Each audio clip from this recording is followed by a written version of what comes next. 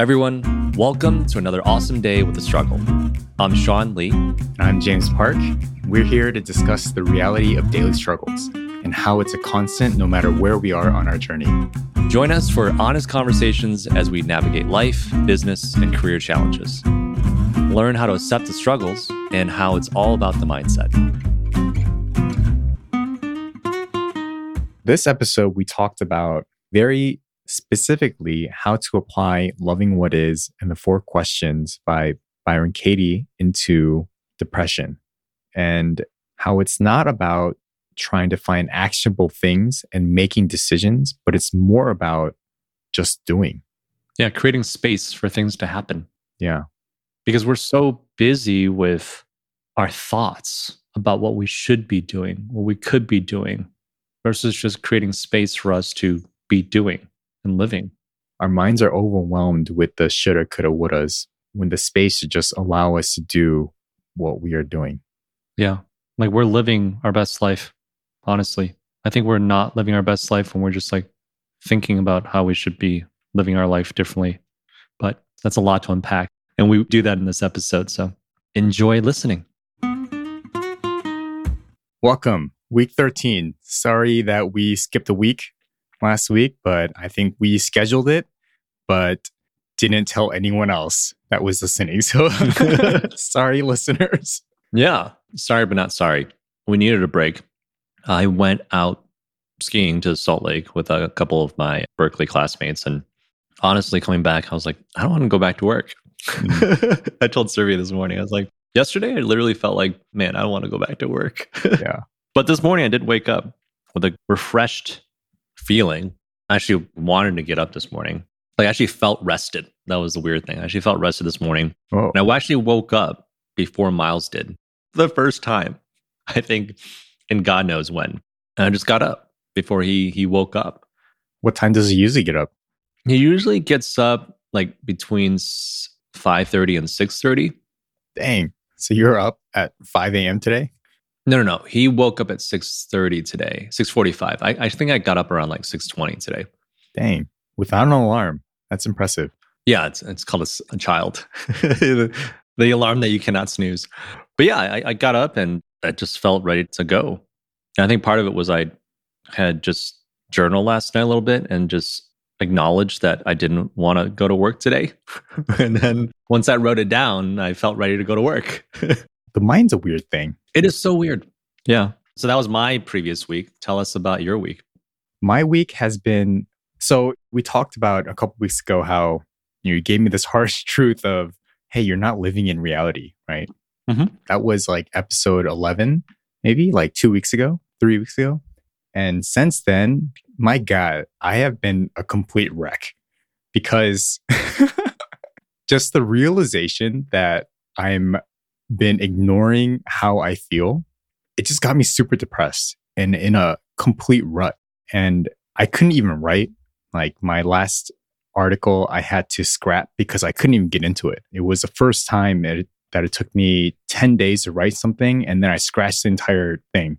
And I wrote something completely separate about how pretty much like miserable I was feeling and that I wasn't sure what the hell I was doing. And I think coming back to reality, I just started questioning myself, like, what the hell am I doing? What am I doing all this for? But yeah, and I realized that I was using anything as a Band-Aid to not be here. Yeah. Right. And so I think before, a lot of people might use work or they might use like relationships or a big kind of change or decision in their life to really ignore what this underlying feeling of pain might be coming from, right? Like what depression is. And for me, I was using writing as a way to express how I felt, but somehow it became a Band-Aid. And I was ignoring how I was feeling. And I realized, like, going back to Loving What Is, she has the website, The Work, right? And I realized, like, I'm not doing any of the work to actually want to change. I'm not doing any of the work to want to be any different and to get out of this depression. I'm just using a Band-Aid and covering it up. And so in the last week, and even in coming into this new year, I realized like I have to accept and like learn how to accept and be in the present of being depressed and finding out why it is maybe not necessarily why, but more understanding why I feel like this. And like, I don't know, it all stems from this idea of like reality and being in the present. I thought I was doing so much and improving a lot and making huge strides. And then all of a sudden, just within the last couple weeks, everything felt, I was just like back to square one. And I was like, God damn it. Like, what the fuck? Why do you think that is? So, I mean, I have to preface that I did finish the book finally this past week, and I'm re-listening to it again. Like, I haven't been able to stop talking about it with just about anybody who's willing to listen. It became like a running joke in the house, in the ski house. My friends were like, "It's loving what is, loving what is." But I mean, from what I'm hearing, like, and tell me if I'm off about this, it sounds like what's causing this depression is that you don't feel like you're making enough progress, or that you don't know what it is that you're doing. Basically, like, you don't know what you're doing. Like, you don't have direction. I have no direction. I'm questioning everything. Even with writing, it doesn't, I mean, yeah, like I publish something each week. We're doing this podcast and everything could feel like progress, but for some reason, Let's try to do some work on that belief. It's a weird thing. I think it's like an underlying belief that I'm not willing to change. Maybe it's like, I know I have to, but I don't want to. I think I don't want to do the hard work of going through this. Like, let's break this down. So you have this belief that you have to change. Is it true? Yeah, I guess I don't have to change. Right. Okay. That's different. I think that's different from you feeling or believing that you have to change, that there's something that you have to change right now. Because I'm pretty sure you can't know for certain, absolute certainty that you have to change. Okay, I see that. All right. I don't have to change. I guess I could stay miserable and depressed. Absolutely. You absolutely can. And that's the thing, is that then this ties it into this belief that if you don't change, that you will stay miserable and depressed. Is that true? Yes. Can you know with 100% certainty that if you don't change, that you will stay miserable and depressed? Man, this is what your ski friends had to put up with for a week.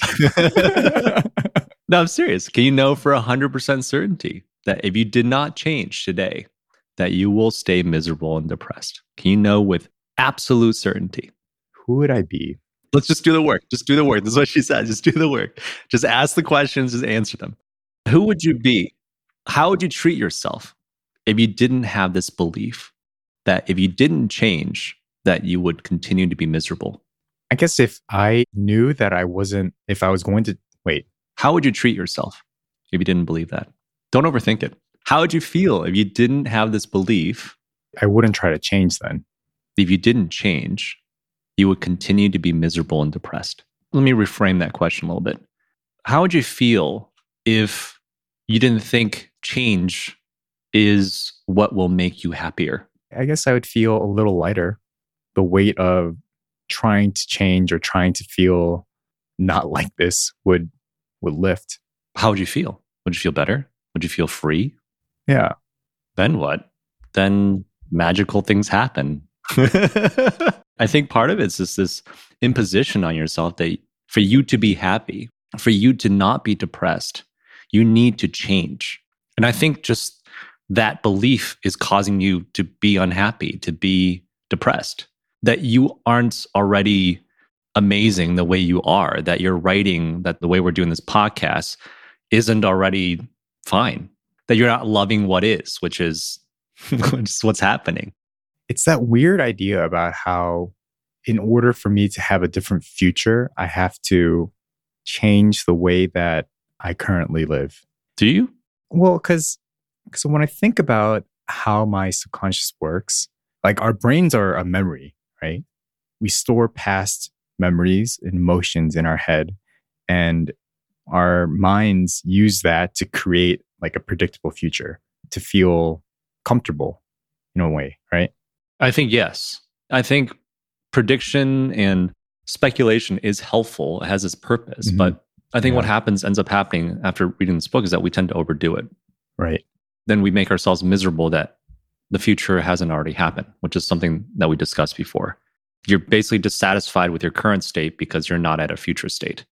Your writing isn't famous yet, or hasn't blown up, or your voice acting career isn't where you would like it to be versus what is it now, right? It's perfectly where it's supposed to be. Yeah, it is where it is. And so the thing that's helped me a little bit is this being in the now. The two books that I'm starting to read is Loving What Is and also The Power of Now. And I think those two books, the reason why I was like starting with those is because all about like coming to the present, right? Being in reality. It's really weird. Like this idea and the concept of being in the present, but how it's so difficult is a very strange thing, right? We only live in this moment.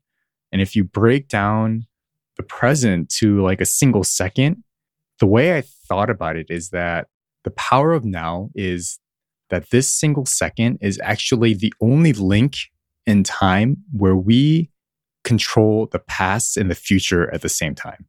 Because as time progresses, the current present turns into the past, but it also turns into the future at the same time. That's right. And so I think that's why it's important to be in this moment. It's the only moment that you can be in. Right. That's what Byron Katie would say. It is literally the only moment you can be in. You can't physically be in the past or the future. Right. You can't be anywhere else. You can't be anywhere else than you are already now. Like it sounds so simple, but until I started doing this work on every single little thing that bothered me throughout my day, what she calls suffering, right? Whenever you catch yourself suffering, it could be anything. I could be annoyed by somebody, my family. I could be annoyed by myself. When I ever catch myself suffering, I just ask myself these 4 questions. And I'll try to do some turnarounds if I need to. If I'm still stuck on the 4 questions, let's say the 4th question was, who or what would you be without this thought that you need to change for you to stop being depressed? Like, who would you be if you didn't have this thought? And it seems like we're still stuck here. So let's do some turnarounds. A turnaround could be what? I don't need to change to stop. You finish it off. Just say it. I don't need to change to stop being depressed. Is that equally as true as I need to change to stop being depressed? God damn it. Yeah, I guess that's the same. Right? Because it's detaching the change from the depression. Because before you're linking this lack of change or change as what's causing the depression. What's the reality? The reality is we're ever changing, and at the same time, we're not changing. Like there are certain things that we're changing, there's certain things we're not. But you're buying into this idea that like unless you change what? Change the way you like eat, change your diet, how you wake up. What do you need to change? There's like a million things you need to change, and also like a million things you don't need to change, right? Yeah. So maybe I have been trying to change everything about my day to think differently, and it hasn't been helping. No, because again, I think you're trying to focus on like what could be versus just accepting just what's present. Like you are fine the way you are, James. You're doing great. Honestly, we are all doing great the way we are.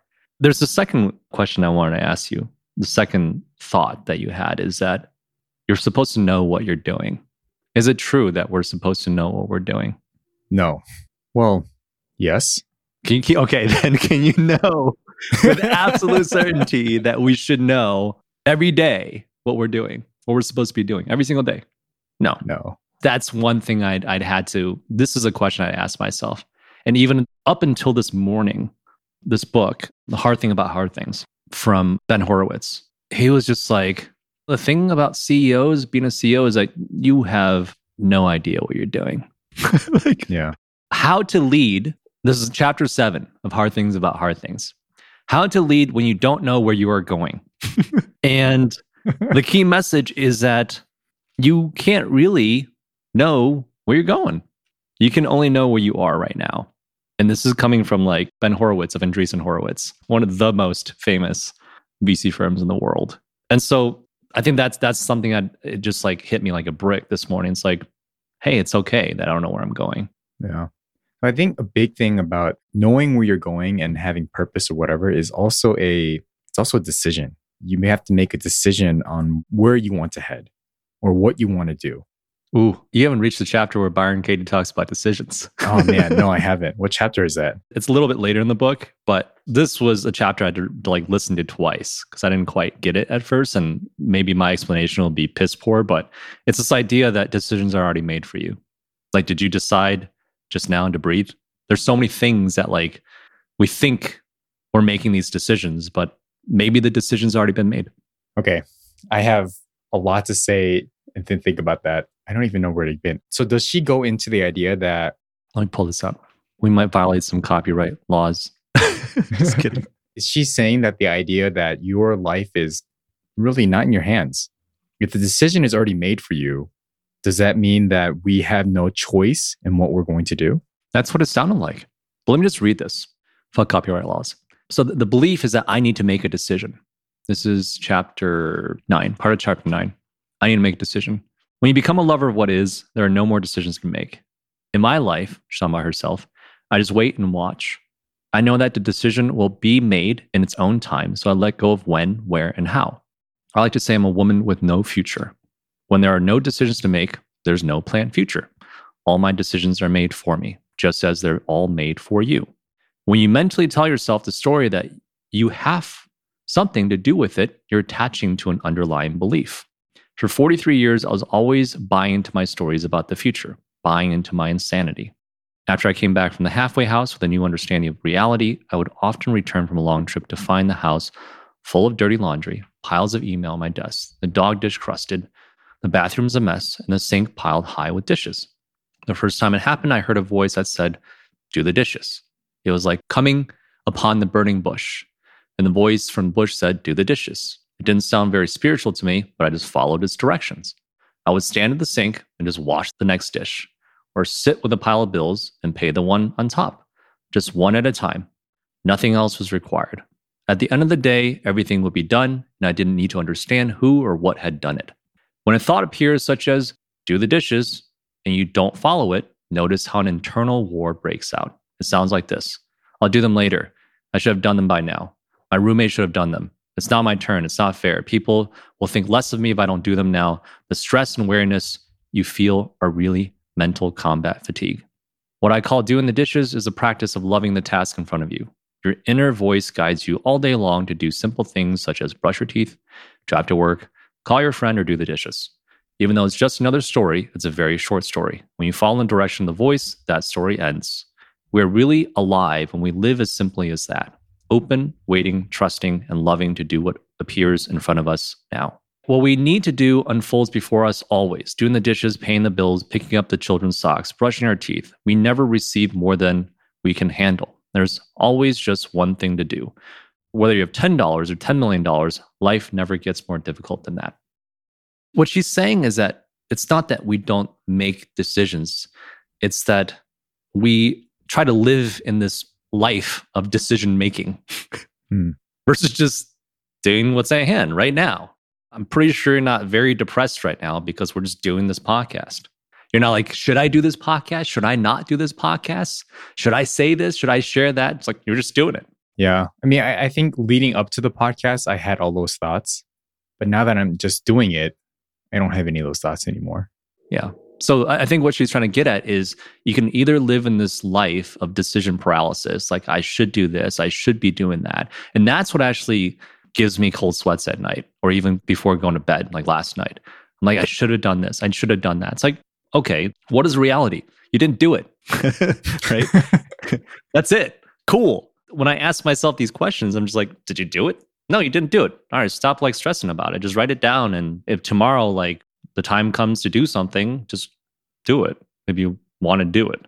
Because this whole like living in like shoulda, coulda, woulda decision paralysis, like doesn't actually get shit done. Doesn't get anything done. Yeah. It's like sitting here saying like, I want to change, I want to change, I want to change. It's like, it's not going to change anything. It's not changing anything.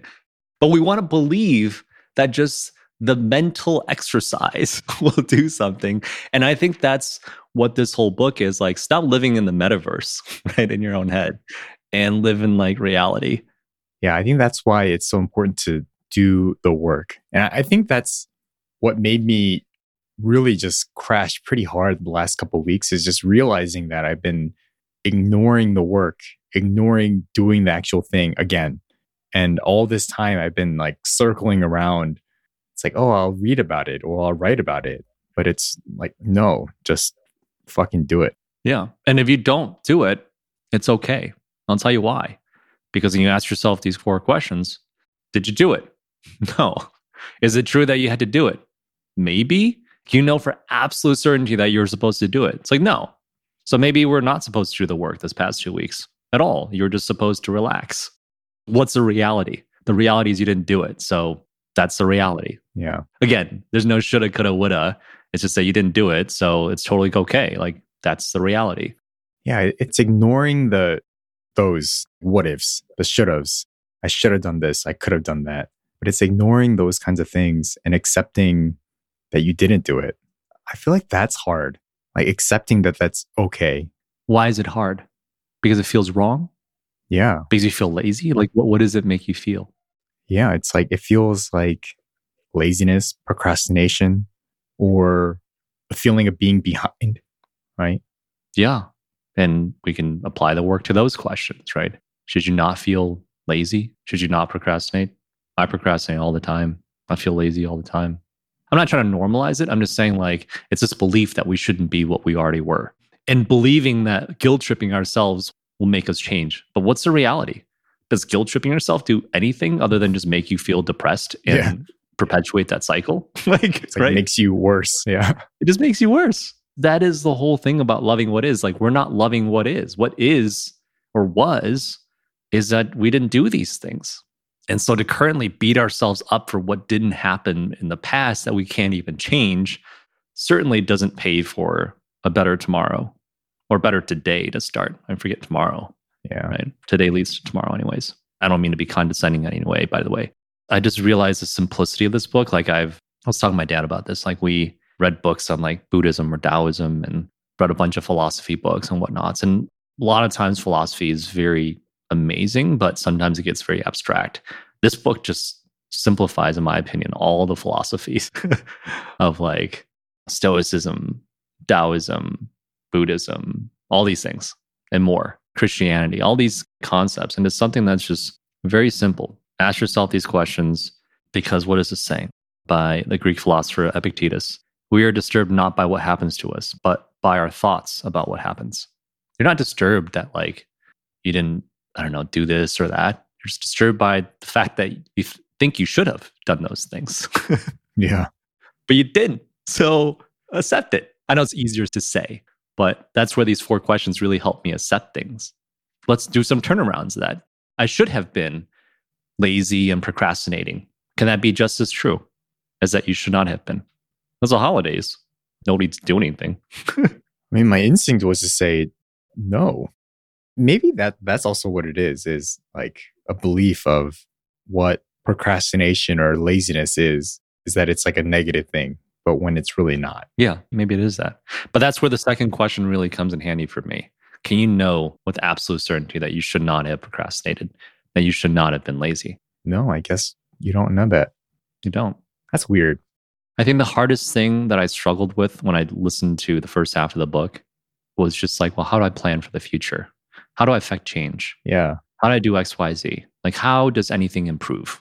Because what it sounds like at the surface is you're being apathetic, but you're actually not being apathetic. You're being present, which allows you to actually do something.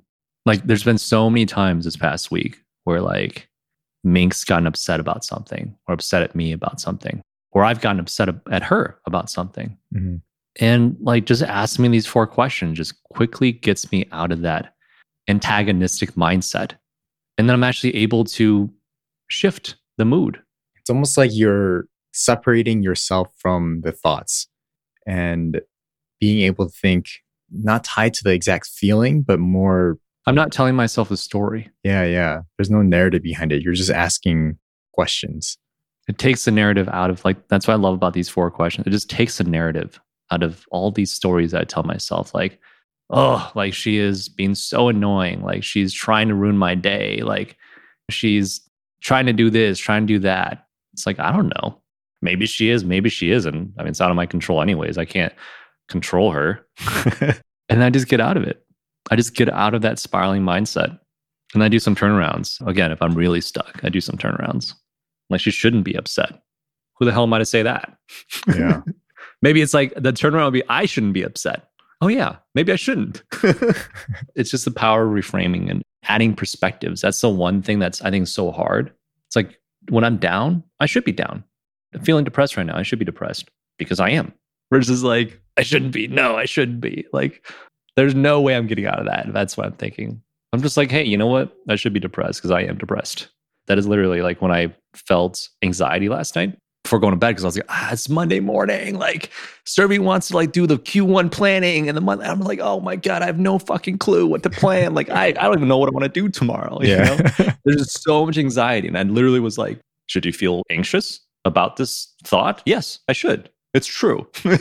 I feel anxious about it. I was like, all right, that was enough. Just like, just that question alone was enough to snap me out of it. Be like, you should be anxious, Sean. If that's what you're thinking, that you have no fucking clue what you're doing tomorrow, you should be anxious. Yeah. It's totally okay to be anxious about that. But then like, I'm like thinking about something else now. I'm not thinking about like what's causing the anxiety. I'm just thinking like, oh, should I or should not be anxious? It's like, yes, anybody would be anxious in that situation. And then I'm able to think like, all right, well, I'll just write a couple things down. Now I'm actually actionable. I'm actually able to do something. I don't feel like crippled by this feeling. I removed myself from the feeling. I think that's probably part of what it is. Mm-hmm. And then I just like wrote down, all right, these were the 2 or 3 things that I keep on thinking about that I'm worrying about and forgetting to do. I'll just tell you guys what they are. There's like board paperwork we need to send to Techstars. I need to update the pitch deck. I need to update the financials. There's like a bunch of investor outreach I need to do. There's bookkeeping. It's, beginning of the year. I need to actually wrap up our books and do the accounting and send out 1099 stuff. And I was just like, dude, it's just overwhelming. Yeah. To think about. Of course it's overwhelming. To have to like remember all those things in my head, like, holy fuck, like it's just overwhelming to even think about. But I just wrote it down. I was like, fuck it, I'm going to sleep. Tomorrow morning, maybe I will get up early and try to write more down. Then once we get on a call, like I have my list of priorities. And funny enough, on the call, like he didn't ask. He wasn't even like, hey, what are you going to do? But I already had it written down. So I volunteered. I was like, hey, these are things that's on top of my plate. And this is how I'm thinking about prioritizing them. And boom, I was able to do something about it. Versus literally like weeks or months ago, I'd had the anxiety. I would live in the anxiety. I would be paralyzed by the anxiety.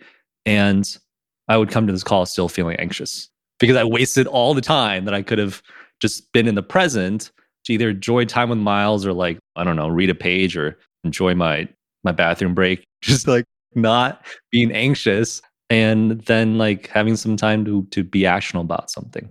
I don't know. That's what I've experienced so far in the past week. So it seems like these questions in this book has made you have the ability to detach from your thoughts and feelings and almost like being like your own counselor in your head and giving you an idea of like separation to give you actionable things to do. Yeah. And again, the goal is never to be actionable. That's the funny thing. Just like how she's talking about decisions, like decisions just happen. It's like I have an idea of what I want to do, but what I actually end up doing and deciding on doing just ends up happening because you just end up doing what's in front of you. Like this morning, I wake up, there's like really nothing else for me to do. The only thing that was in front of me was like write down a bunch of things that I want to accomplish this week or this month or this quarter. So I just sat down and started doing it. I didn't make a decision to do it. I just did it because that was what was in front of me. Wait. All right, we got to go back. What is this idea about not being actionable?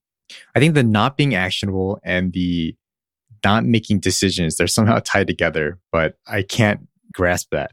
What it is if you're like trying to clear things out so you can be actionable, then you're like creating this idea that like you can control, like you're trying to control your life. I think it's just like grappling with this idea that we can control so many things in our life versus just like creating space for things to happen. Let me try to think if I can reframe that. I think that's what this book does for me. It allows me to create space for things to happen versus me saying like, I'm going to intentionally create space. Because then it's like, it feels like if you don't, then you're like, oh shoot, I didn't do this. I didn't do that. This is weird. I really got to read this book now. As she just said, you do what's in front of you. Okay, let's say, for example, like, let's go into this like voice acting thing, okay? Yeah. How does someone make a decision to start a new career path or a new activity or a new hobby? If you don't actually choose, it just happens. It happens the moment you make it happen. What she's trying to get at is like, you think that because you had did all this planning, that's actually what made you decide to do it. But what she's saying is what made you decide to do it was when you did it. And that's the reality with anything. If you don't do it, then it doesn't matter what kind of decision you make. Like I can decide that I'm going to start learning jazz piano tomorrow, but until I fucking do it, that decision is completely pointless. You think you made a decision, but until you actually do something, you didn't do it. You didn't decide to do it. So you can't really decide to do things until you just do it. And that's the reality. Got it. All right. How many things, James, have you tried to decide that you're going to do this year? And not do them. Yeah. And not do them. And then you beat yourself up like, I didn't do this. I didn't do that. I decided to do this. No, you didn't decide to do shit. You decided to do something when you started doing it. Yeah. You decided to start voice acting when you're like, you know what? I'm going to record something and send this out today. That's the moment you decided. That's what it is. So can you decide? Well, you can have ideas. I think decision's like the wrong word. Okay, wait. So if you decide not to do it anymore, right? If I decide not to write, or if I decide not to do voice acting, then are those decisions, or is it an act of just like not doing it? No, if you're not doing it, you're not doing it. It's just not doing it. If you're not doing it, you're not doing it. It doesn't matter what you decide. It shouldn't be like on top of my... No, it literally doesn't matter what you decide. If you're not doing it, you're not doing it. Oh. I didn't decide not to stop DJing. I didn't decide to stop flying drones. I just stopped doing it. I want to believe that I decided to stop these things, but it's like, no, I just stopped doing it. That was a decision. Oh, okay. And if tomorrow I start doing it again, then I decided to start doing it again. Oh, I see why she says like it's not about creating actionable things. It's almost like when you write something down, it's still not a decision to be made until you actually act on it. So it's not really like a to-do list. You just kind of do it. And then once you do it, it's a decision that you did it. That's right. And then if you didn't do it, it's not that you decided not to, it's just you just didn't do it. Yeah. You never decided to do it. Maybe that's the better way to word it. It's not that you decided not to do it. It's just that you just never decided to do it. Okay. So it's like really boiled down to this present moment, because I'm trying to like grasp my head around this. It's very confusing to me. But the moment that you do something, it's the decision that you did. Whether or not you do something or not, until that moment, it's not a decision that you didn't do it. It's just not present. Mm-hmm. Okay. This is confusing. No, it totally is. It took me like 2 months to read this book and finally figure it out for myself. And James, like the hardest thing about this book, and for any listeners to that point, the hardest thing isn't these 4 questions. These 4 questions are actually pretty simple. Like they're just written down, it's on paper. The hardest thing for me to learn, and maybe I missed this, but so I'm listening to it again, but I think they don't mention this, is creating the right statements to ask yourself these questions, right? Like what is that statement to put to the test with this question?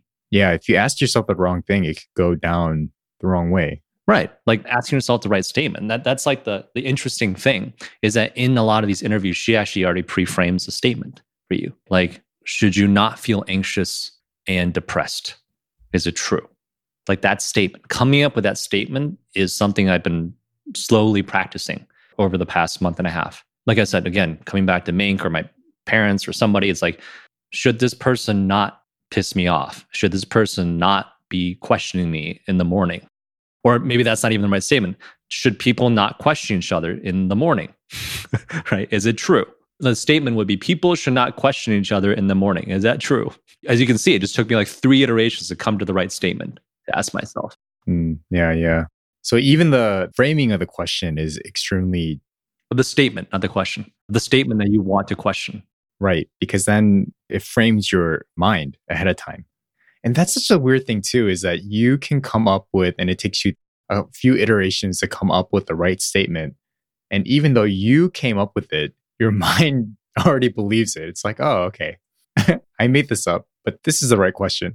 Well, then you put it against the questions and then you try to do some turnarounds if you like still don't believe it. Let's try to frame this decision question around, like with a statement. Is it true that when you make a decision that you follow through on it? That you always follow through on it? No. So I think then a turnaround would be like, then a belief would be, I make decisions that I don't follow through on. Is that true? Yes. How does that make you feel? Kind of shitty, actually.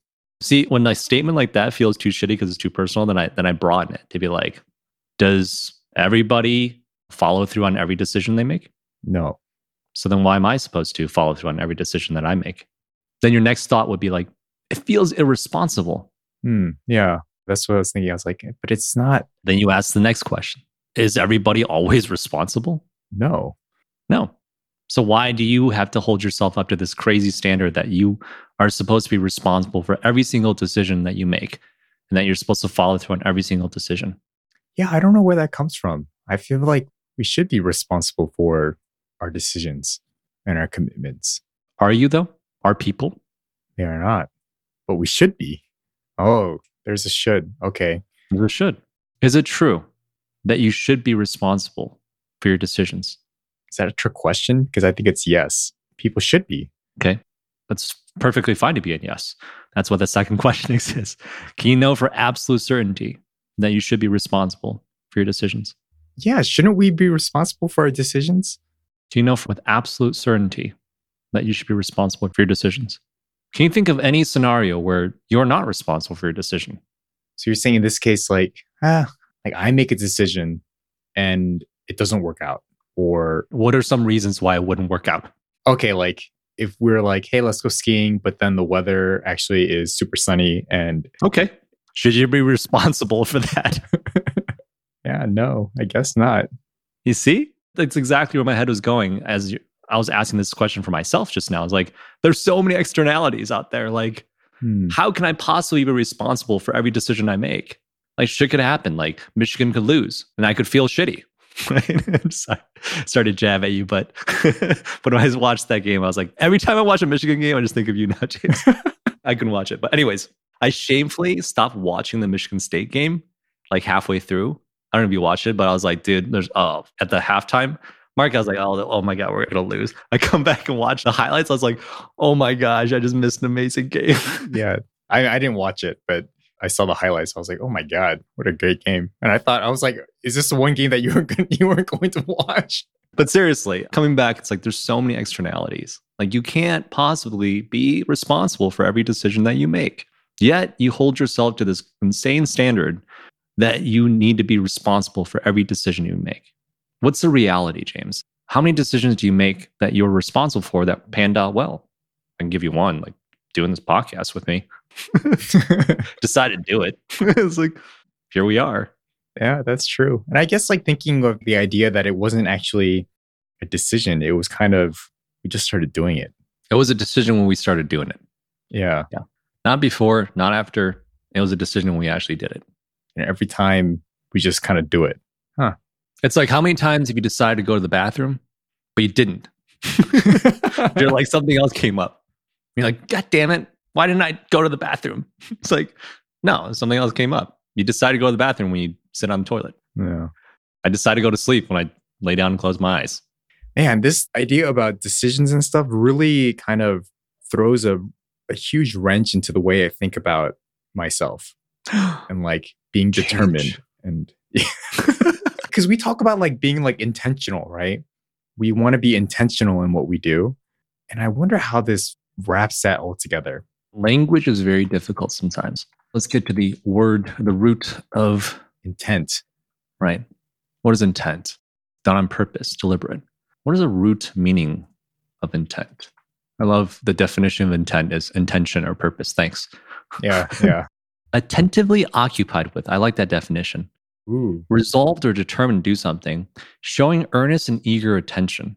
Being intentional. I think the way I'm looking at this is just being present. Yeah. That's it. Right? Yeah. And this ties it all back. What does loving what is allow you to do? It allows you to create space for the present.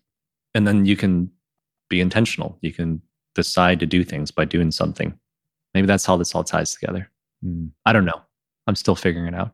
Maybe that's the other thing is that if we keep going towards figuring something out and hoping that there's like an aha moment or like we got it all figured out, we'll never get there. No. One of the things she says in this book that I loved was around enlightenment. And I was joking with my buddy. I was like, maybe enlightenment's just like not chasing enlightenment. I think that's exactly what it is. I think being enlightened is realizing that there is nothing to be enlightened about. Like you just is. But it's so weird. Like Buddhists or monks, they like They spend their entire lives doing this and practicing this, and they still, And then they realize there's nothing there's nothing. Yeah. to be enlightened about. And then they're enlightened. And it takes them years to get there. It's so weird. Yeah. Life is weird, man. It takes them years. I mean, we're like in our late 30s. We've taken years to get here. She says in the book, enlightenment is just a spiritual concept, just one more thing to seek in a future that never comes. A future that never comes. And then she also adds, who cares about enlightenment when you're happy right now? Yeah. Maybe actually that's what being enlightened is. I mean, that's what you're trying to reach, right? It's like some kind of state of bliss or peace. And that's the thing. I think that's the beauty of this book. And she says this over and over again. It's like, you want peace, you can have it right now. It's not about being ignorant, though. I think for me, I spent a lot of my time ignoring a big part of me and trying to hide this feeling of like depression or being sad or angry. And ignorance might be bliss in some way, but I think that by holding it in, it just boils up and it's still there. Yeah, you shouldn't hold it in. You should definitely inquire. Do inquiry on your like resentment, on your anger. And I think that's what I didn't want to do. And I think because it hurt so much to have to dig into it, that I thought that ignoring it would make it better. But what's the reality? That it hurts just as much, if not more. Yeah. And it's still there. I hate to say that it's like in the reality is having to accept what is here right now. And what is here right now, there's nothing wrong with it. Yeah. I think that's a big thing that you have to understand. I think a lot of people think that there's something wrong with feeling like this. Cause I don't know, like that's how I feel. Like I feel like it's wrong. But yeah, I have to really question like, is it really wrong? Like, no, it's not. Like being depressed, being sad, being angry, resentment, all these like negative feelings. For a long time, I really thought that it was like the wrong way to think, that it was like wrong, that I shouldn't be thinking like this, but I do. So it can't be wrong. Yeah. Because you're doing it. It's right for you. Yeah. I know that's so weird to say and think about. Maybe that's what it is. It's right for me. You might think it's wrong for other people, or other people might think it's wrong for you. But I think what you're feeling is what you're supposed to be feeling because you're feeling it. So, and you're not feeling anything else. So it's like me expecting other people to be happy when they're at a funeral. It doesn't matter what I expect, you know? Other people feel what they feel. And they're feeling what they're feeling at that moment because they're feeling it. And that's it. That's a reality. Me, like, keep on wishing they didn't feel that way or feel something else. That's my problem. You expecting yourself to feel a different way when you don't feel that way. That's what's causing you pain and suffering. Yeah. I don't think depression itself causes people pain and suffering as I'm talking through this now. I think it's that desire that you don't want to feel that you shouldn't. It's the idea of like not wanting to feel like it. Like, I don't want to feel sad. Like sometimes you feel sad, it's totally fine, right? When like somebody dies and you feel sad, it's like, I'm not like, if somebody died, I'm like, oh, stop feeling sad, Sean. It's like, I feel sad and it's totally okay. Yeah. Right? Like when I'm like rock climbing, I feel anxious. I feel like nervous, fucking like 60 feet off the air. It's like, I can be like, oh, don't feel nervous. Like I fucking feel nervous 60 feet off the air. I don't think there's anything wrong with your depression. I don't know why I started to think that it was such a bad thing. Because that's society. That's how society makes us feel. That's how people tell us. Most friends will tell us like, oh, I feel so bad for you. I feel depressed. There's like guilt and like shame that comes with it. It's like, why do you feel depressed? Why do you have a right to feel depressed? There are people starving out there. Why should you feel depressed? Because I do. Yeah, exactly. But some of these other things, because under this concept, and there's a lot of things you have to unpack, like you were saying, between anger, resentment, disappointment. There's different root causes for these. And some of them I think are easier to unpack than others. Like, for example, your disappointment in yourself, like how we were talking about earlier, that you should know where you're going. Does anybody know where they're going? Like, no. We sure give out this impression on Instagram that everybody knows what the hell they're doing, but it's like, no, they don't. Mm-hmm. Everybody knows that. I don't know where I'm going to be 6 months from now. I have an idea, I have a plan, but am I really going to be there? Maybe, maybe not. Maybe with hindsight bias, I'm going to tell myself that all worked out just the way I planned it. But in reality, like, I took a lot of twists and turns to get there. This reminds me of a Joseph Campbell quote. He said, We must let go of the life we have planned so as to accept the one that is waiting for us. Yeah, I like that. And as we've been talking about this, yeah, not trying to, I am understanding, I'm beginning to understand that what we have planned our life to be is what's really making life so hard. Is that sometimes it doesn't go as planned. Mm-hmm. I think it's living in the plan versus living in your life. Right. Again, I think that was what was confusing for me is like, should I not plan then? Like, should I not do any kind of vision planning or thinking or dreaming? Right? No. Like, what's the reality? You do those things. Like, you can't stop doing those things. You can't stop planning. You can't stop dreaming about the future. Very slight difference. Where you cross the line is you start living in that future. You start living in that plan versus living in the present. Because the plan or the dream or the vision just looks so damn good. You're just like, I want to be there now. Versus like coming back to the present saying like, this is just a map. Let's say you do like a vision board of like all the places you want to travel to and like you map it all out, you plan it all out. You can just stare at the board and be like, oh, I wish I was there right now. Or you can actually start going on your adventure. I think what we end up crossing the line is we're just staring at the board like that looks so much better than where I am right now. And you just start living in that metaverse. I'm going to have to unpack a little bit how maybe this is for next week's episode about how the difference between planning and having a goal and having a vision and then living in the present. How do you do that simultaneously? Maybe it's about, like you said, it's not a decision about what we're going to do, but it just kind of unfolds in front of us, right? And so the way to get into the future is actually to have some ideas of what you have to do to get there and then just end up doing those ideas. I think you'll do them when you are ready to do them. That's the other thing. Let's say coming off this call today, if like you end up not doing anything for the next 3 hours, like being, well, that's what happened. That's totally okay. I'm not ready to do any of those things right now. Like literally that's, as I look back on my life, it's like there are periods of time where like I just didn't feel like doing anything. I played video games for like 3 months straight. Whereas like anybody in that situation would have been like, oh my gosh, you're such a loser. Like you're not going to amount to anything. Here I am. Because when I was ready to do something, I did it. And I kept doing it. Like fucking Steve Jobs just went off the grid for a year, just to go on a spiritual retreat. But again, hindsight bias, we're just like, oh my gosh, that made so much sense. He must have been intentional about this and that. Like, fuck no, he didn't know what the hell he was doing. But we tell these stories that people know what they're doing. We're supposed to always know what we're doing. Like maybe once in a while, but James, you don't know what you're doing? I don't know what I'm doing. Nobody doesn't know what they're doing. Nobody knows. Nobody who's honest with themselves knows what they're doing. Let's just be real.